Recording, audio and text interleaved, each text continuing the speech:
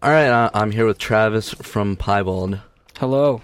How's it going? Pretty good. How are you? I'm good. You just played some songs for us. I did. It's true. I don't even remember what I played exactly, but I played a couple songs. All right, cool. That was excellent. All right, I'm just going to go through. I got some questions for you. To start off, how long has Piebald been a band? A long time. More than a decade. So, I don't know. We're working in 13 years, I think. But I've heard I'm not supposed to talk about it. Oh, because it's not cool? Well, I think it's cool, but some people don't think it's cool. Gotcha. So what's been the biggest challenge for Piebald since you've been a band for so long? Making a balance between life and Piebald. I think, sometimes it's hard to, enjoy all the things that there are to do in life because, you're bogged down by work or whatever thing, or even Piebald sometimes, but usually that's more like a pleasure time than a make money work time. So just balancing life out in a good way. Mm-hmm. So what are some of your favorite cities that you play, and what's the reasoning behind that? Boston, obviously, because it's hometown. Cologne, Germany has been nothing but amazing every time we go there. I don't know why. Unexplainable. It's just great. And let's see, other cities. Florida almost always is really good for us when we go down there. They're just accepting music people pretty much everywhere in Florida, too, so it's kind of nice. Florida's always like a pleasant place to go on tour. It's warm, too, usually. Austin, Texas is fun. Chicago is great. That's a good list, I think. It's just because shows are fun, and it's nice to visit those places. There's so many nice cities in the world, so many I haven't even seen yet. But where's one place you guys haven't played that you'd like to play? Japan. I want to play Japan so bad. That'd be cool. Let's see. You guys have been in the game for a while. How do you feel the music business has changed in the last 10 years, and is it a good or bad thing? It's kind of both.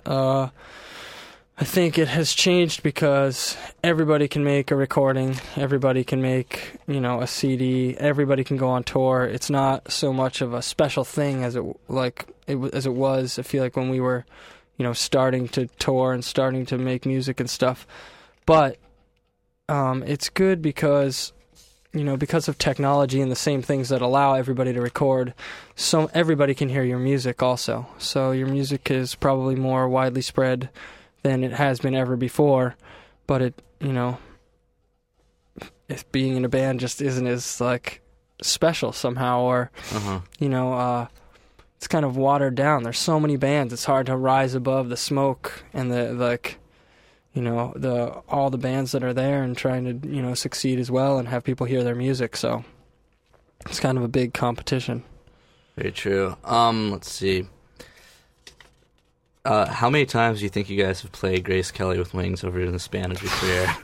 I don't know, a lot. 1,000? No, maybe. Is that maybe 1,000 times? Wow, probably not that many. I'm going to go with 600 to 800, though. All right.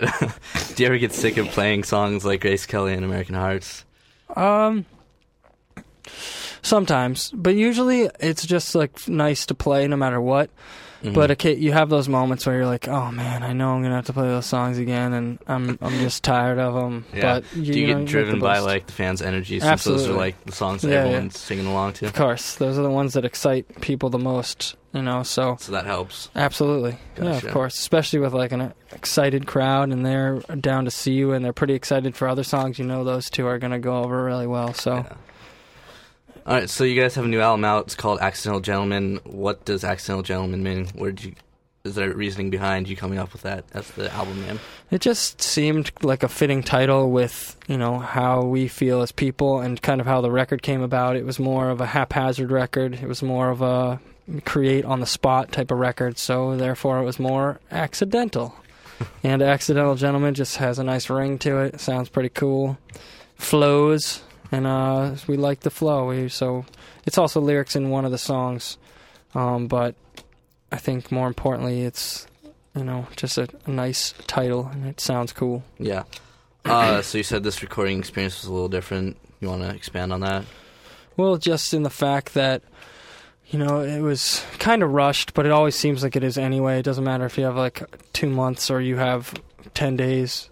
But we did a lot of the songwriting in the studio, so putting together songs, editing songs kind of happened while we were there as opposed to before we even got to the studio, which is usually how we operate. But it worked out well, and I'm really happy about the outcome. We all are, and, the reviews have been good so far, so I'm excited. Sounds like people are willing to accept it.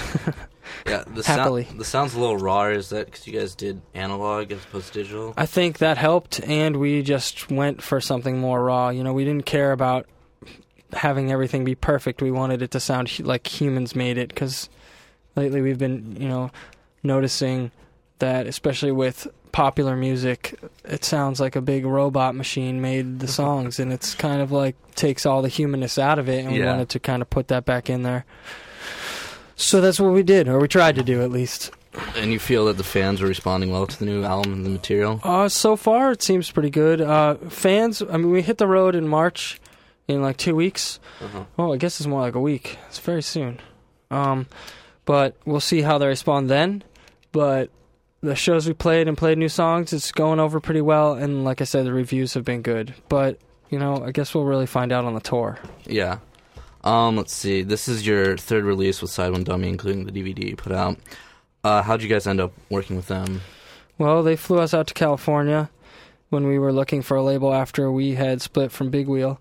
And, we went to their office, and I think we just talked for an hour or two, and they bought us burritos and just hung out, and they were really, nice dudes who run a, a record label that does pretty well, but it's still indie, so they don't tell us how to write songs. Yeah. They don't, So was it an easy decision? Maybe not easy, but it was, I feel like, the right decision, So it's worked out well so far. We've had a good time with them, and it's been a good cruise, and hopefully we can do really well with this record. So cool. See what happens. Cool. What's your favorite part of being in Piebald? When you play a really good show, or we connect over like making a good song, and we get somewhere and we really feel like that's a good song, because sometimes that feeling hits you, other times it maybe doesn't, or maybe hits you later or whatever, but that's like a cool feeling that when we all have that, it's communal, it's nice. So what do you guys do when you're not in Piebald? Luke works for a street marketing company that he and his friend Brett kind of started a number of years ago. Andy just went to school to be a chef. He works at a restaurant called the Blue Room in Boston. Aaron does, it's like light construction and what's it called? Carpentry, and then he also does like vegetable oil conversions for vans and other vehicles. And I work at a restaurant called Gingergrass, and how we spend our time. Let's see. You talked about an upcoming tour. What's the extent of that tour? 6 weeks, whole U.S. with MC Chris, who is, I believe, the voice of Meatwad on Aqua Teen. Yeah, thank you. Aqua Teen Hunger Force. He's a hip-hop dude. So we'll see how interesting that's going to be. I'm excited. It should be fun. And you guys have a show at both Chain Reaction and the Knitting Factory? This is true. Yeah, I can't remember the exact dates. I should know them. Early April, I think. Okay. Well, I can't even suggest anything, but April-ish. Yeah, I'll check on that and let people know. Sweet. Okay. Let's see. You guys converted your van to run on vegetable oil. You want to tell me a little bit more about that? Well, it gives us free gas when we can find the vegetable oil, which is usually like 60 to 80% of the time. It does the same as diesel does. It's diesel fuel does, but the diesel engine actually was originally, the original invention was run on peanut oil. So it's not a far stretch to run it on vegetable oil. Is it pretty easy to find? Yeah, we just go behind restaurants. Usually, sushi places, Japanese restaurants are the best. They just have the cleanest grease. You wouldn't want to go to McDonald's usually because they use their grease to the point where it's like got so much, fat in it that it's thick. It's like Crisco. It's not like vegetable oil. So, Yeah, usually Asian, Japanese restaurants have the cleanest grease, and we just have a tank in the back where it's got filters in there, so we pour it into the filters, it gets filtered into the tank. We run the coolant through the tank also, so it heats the vegetable oil, and then we have a switch up on the dash that just pulls the vegetable oil from either, pulls vegetable oil or pulls fuel from the diesel tank. So you run on either one. Okay, so you still have some gas filled up and... Yep. As well. Okay, so it's kind of like a hybrid?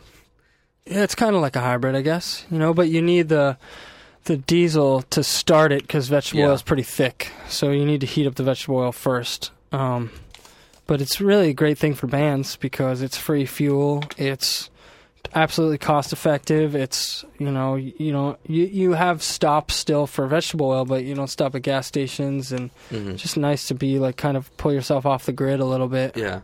So... Yeah, I was at the show you guys were filming for some MTV thing. Did that ever get aired? It was never a show, but it was like public service announcements with Aaron and our friend Mike. Gotcha. They were it was on for a long time, too. There was like 4 or 5 different ones. Okay. They're all just like short minute and a half or minute how'd you guys get in contact with them about that? Well, our friend Georgie, I think she lives in New York still, we knew her from high school and stuff, and she works at MTV and had something to do with the Think campaign, which was something they were doing, I think, last year. I don't know if it's still going, but it was more, bringing about awareness about, global issues or whatnot. And she wanted to hook it up with Mike for a long time, so they made that happen, and they kind of created Aaron and Mike into the Grease Brothers. Okay. And then they showed them convert an RV and, us drive it to the show and stuff, so... Gotcha. Cool. Let's see. What are the last few records you've bought in?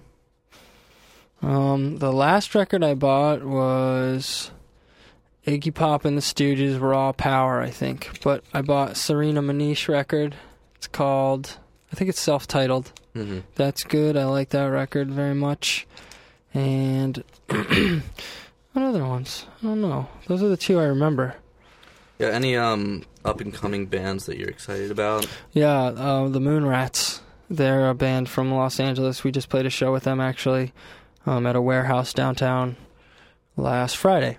And I think their music is really good. I feel like they're doing cool stuff. And Clouds, which is Adam McGrath from Cave-In's band, with Jim, who played bass for us on the last tour. They are like...